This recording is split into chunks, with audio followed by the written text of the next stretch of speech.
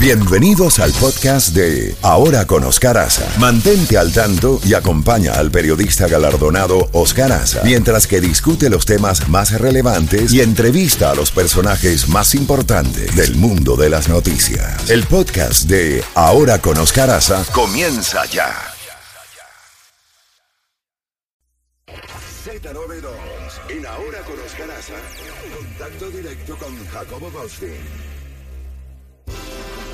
7 y 30 minutos. Jacobo, hemos estado dando una serie de datos interesantísimos sobre el crecimiento. Antes de entrar en tus temas, que estoy seguro vas a hablar de lo que está ocurriendo en la Cámara de Representantes con el representante McCarthy y los problemas que tiene con la parte que sigue al expresidente Donald Trump, que no está votando por él para elegirlo como el speaker en sustitución de Nancy Pelosi. Ahora bien, estamos dando unos datos interesantísimos de una nota del poder de los hispanos, como ha ido creciendo, y aunque la nota es muy larga, solamente te voy a citar los nuevos diputados o nuevos representantes en la Cámara de origen hispano, jóvenes. Tenemos, por ejemplo, a Rob Menéndez, congresista por Nueva York, hijo del senador Bob Menéndez, que ocupará el escaño que lanzó a su padre a la política nacional.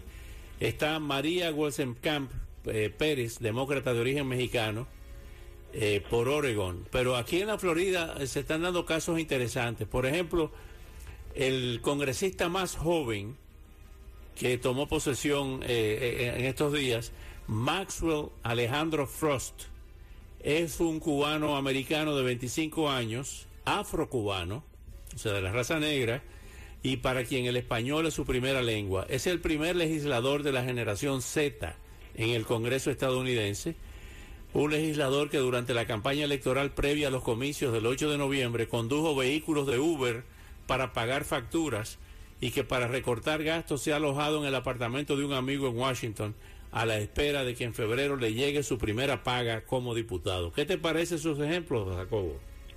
Me parecen fantásticos, Oscar, porque tenemos un gran porcentaje de hispanos en este país, pero nunca usábamos esa cantidad para tener éxito en fines políticos. Teníamos siempre el caso de Florida, porque aquí prácticamente Florida es medio hispana ya, y hemos tenido aquí senadores, hemos tenido congresistas, hemos tenido, todavía no recuerdo si hemos tenido un gobernador hispano o no, no estoy seguro de eso. Acuérdate de Bob Martínez, que era de origen asturiano, que fue gobernador de la Florida. Ok, entonces podemos decir hispano, está bien, se vale, pero lo que te estoy diciendo, en Texas hemos tenido funcionarios, hemos tenido congresistas, pero en California ni hablar, pero en el resto del país prácticamente ha sido nulo el voto hispano. También con teníamos excepción de Nueva York, donde pues, correcto, Richardson, que es de Nuevo México, mamá mexicana, bueno, hemos tenido, yo no digo, y hemos tenido aspirantes a la presidencia. Richardson fue uno de esos, Ted Cruz es otro de esos. Bueno, tenemos aquí a nuestro senador, ¿no? Marco Rubio, que también tenía aspiraciones presidenciales. Así que sí, no, definitivamente me da gusto que esté entrando sangre nueva y que estemos viendo. Yo siempre he dicho que dos cosas he estado luchando toda mi vida, por lo menos en Estados Unidos, que los hispanos vayan a votar, que no se queden sentados en casa. Y el segundo que les voy a decir es que piensen bien por quién van a votar, porque aquí tenemos de repente, no, todo está con este o está contra este o algo. Yo diría que cada voto debería de ser evaluado por cada persona y votar de acuerdo a lo que le parezca, pero no votar en masa simplemente porque los otros están votando. Yo creo que es muy importante eso, Oscar. Jacobo, no se había visto un impasse como el que se está viendo precisamente en la Cámara de Representantes desde 1923. O sea, 100 años, hoy, exactamente. 100 años. Hoy vamos a las 12 del día a ver en la cuarta ronda de votaciones, a ver qué pasa. Yo me imagino que muchos legisladores no han dormido en estas conversaciones de pasillo o de oficina para tratar de salir, de romper el impasse, ¿no? Bueno, el impasse es muy sencillo. Es la línea dura republicana que no quiere a Kevin McCarthy, y si lo aceptan esas regañadientes, ellos preferirían a otros. Donald Trump, como tú señalaste, no está muy entusiasta. Nunca se va a olvidar de lo que pasó el día de la toma del Congreso, ¿no? El 6 de enero del 2021, cuando el Congreso del mismo McCarthy regañó a Donald Trump, pero esa noche ya le estaba pidiendo perdón por haberlo hecho. Así que, como te digo, no sé cuál va a ser el resultado, pero te voy a decir una cosa. Dadas las circunstancias actuales y la fuerza que tiene la extrema derecha, si McCarthy sale electo, consigue los votos, porque tiene 20 votos en su contra en la tercera votación de ayer, pero si él les concede todo lo que ellos están pidiendo y le dicen, ok, trato hecho, te vamos a dar el voto, pero tú tienes que atenerte a lo que nos prometiste, vamos a tener simplemente una Cámara de Representantes totalmente ultraderechista, y hay muchos diputados que no son ultra, que son conservadores. Es que hay una parada muy especial y una diferencia entre ser conservador o en ser derechista y extremista, y eso es lo que me preocupa a mí, que si él se vende, o digamos, los políticos siempre están negociando. Mira lo que está pasando siempre en Israel. Prefiero usar, en vez de venderse, si llega a negociar. Bueno, pero venderse, me quiero decir, vender el alma. No estoy hablando de venderse por dinero, pero vamos a ver qué es lo que pasa. Por supuesto que hay un par de congresistas que no quieren salir, como que parezca que están locos por el puesto. Se van a hacer los locos para decir, bueno, si yo puedo servir para moderar esto, pues con mucho gusto. Pero que ganas, ¿quién no le gustaría ser Speaker of the House, Oscar?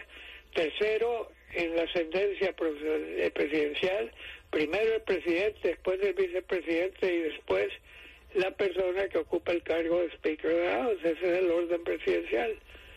Así que no sé qué va a pasar, pero definitivamente señala una división muy marcada en el mando republicano, lo cual es rara en nuestros tiempos, Oscar, porque en nuestros tiempos los republicanos se han unido graníticamente y los demócratas son los que andan al timbo al tambo. Y vamos a ver qué pasa. ¿Qué otro tema tienes en tu carpeta? Bueno, tengo también el tema de un hispano que en vez de hacernos ver bien, nos ve mal, que es el señor Santos, que es de origen brasileño. Sí. Brasileño, y Dios mío, en mi vida he visto una persona que prácticamente se convirtió en otra persona, con otra carrera, con todo, pero inventado por él. Ayer que estaba en el Congreso, tú sabes que todos le dieron la espalda, incluyendo los republicanos.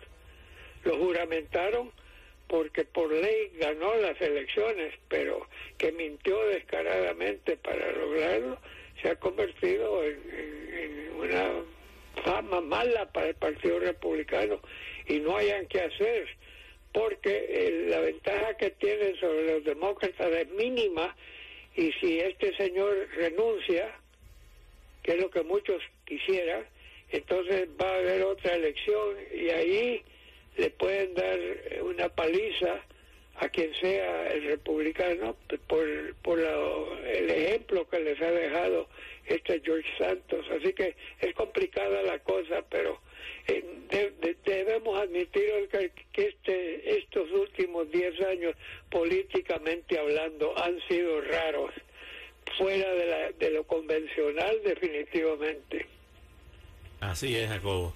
Bueno, Jacobo, vemos que estamos orando porque se salve la vida este jugador Hamill de los Buffalo Bills, de apenas 24 años, que sufrió un infarto en el terreno. Es la primera vez. Según un tío de él, sufrió otro llegando al hospital, dos en unas cuantas horas, y está en un estado sumamente delicado. Pero fíjate que ese joven de 24 años se ha ganado el afecto del público.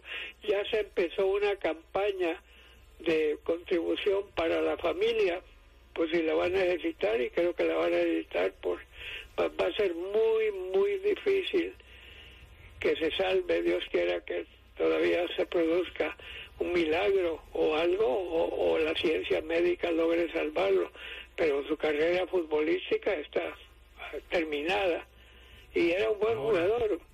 Cada vez más, sí, cada vez más vemos la violencia. Es un deporte muy peligroso, lo es. Sí. Golpes tras golpes tras golpes. Antes jugaban sin cascos, después empezaron a andar con unos cascos medio raros, después tienen un casco moderno, pero tanto golpe, pero no solo es el golpe en la cabeza, en la nuca, en las piernas, sino que también el cerebro va acumulando golpes. Claro. Y esos en cualquier momento te mata. Y ahora tenemos un caso que ha afectado al corazón. Así que hay que ver qué va a pasar. Y podemos cerrar con el entierro que se le ha dado a Pelé. Tú sabes que aquí en la Florida hay una cantidad enorme de brasileños aquí en Florida, sobre todo en el sur de la Florida. Sí. Es increíble acá, y restaurantes brasileños por todas partes, gente brasileña, yo conozco un montón de brasileños, y para ellos pues ha sido doloroso lo de Pelé. ¿Saben lo que me recuerda a Pelé? Que en tiempos difíciles necesitábamos algo bueno, y lo bueno ha sido ese saludo que le han dado. Ya Pelé ya está grave, tú lo comentabas ayer, tenía tiempo peleando el cáncer del colon y no sé qué otras enfermedades, pero el afecto que le ha demostrado no solo Brasil, no solo la gente del área de donde jugaba el Santos, no, pero a nivel global es increíble el afecto, y él para mí ha sido el mejor embajador que ha tenido el fútbol soccer para levantar y entusiasmo por eso. Es algo. El New York Times ayer todavía le dedicó una página entera y por todos lados ha habido algo muy especial, y la FIFA ha propuesto a todos los países miembros, que son casi todos, que tienen muchos estadios cada uno, que le pongan el nombre de Pelé. Eso al anuncio de nacimiento, que le pongan a uno de los estadios, le pongan el nombre de Pelé. Así que vamos a ver qué pasa. Yo nunca he visto una cosa así. No recuerdo porque yo nací, Gardel nació el 24, ¿cómo se llama? Nació en el mes de enero. Murió el 24, nació en diciembre. Nació en diciembre y falleció el 24 de junio de 1935. Sí, lo que pasa es que ese entierro fue global también, definitivamente. El de la reina Isabel, pues mucho respeto y todo lo que sea, pero Gardel era una estrella mundial en su tiempo, antes de que hubiese la televisión y los medios de hoy en día. Pero esto de Pelé verdaderamente ha despertado un sentimiento muy noble, y hay que reconocerle los méritos. Creo que tú fuiste, no me acuerdo quién, que empezaron a salir gente hablando, no, que dejó hijos aquí, que dejó hijos allá. Yo hablo del Pelé, el deportista, lo que él hizo por el deporte. Así es. Bueno, Jacobo, precisamente en honor a Pelé, vamos a poner a una de las de las queridas, también desaparecidas de Brasil, Elis Regina, con el tema Madalena, como homenaje a los brasileños que nos escuchan y a los brasileños en cualquier parte del mundo, con motivo de este fallecimiento de Rey Pelé, como le pusieron el letrero en el estadio. Así es. Hasta mañana, cuídese el mapa genético, mi amigo. Gracias, gracias.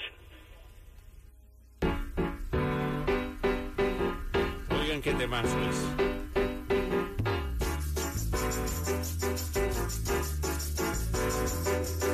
Ó Madalena, o meu peito percebeu que o mar é uma gota comparado ao canto meu.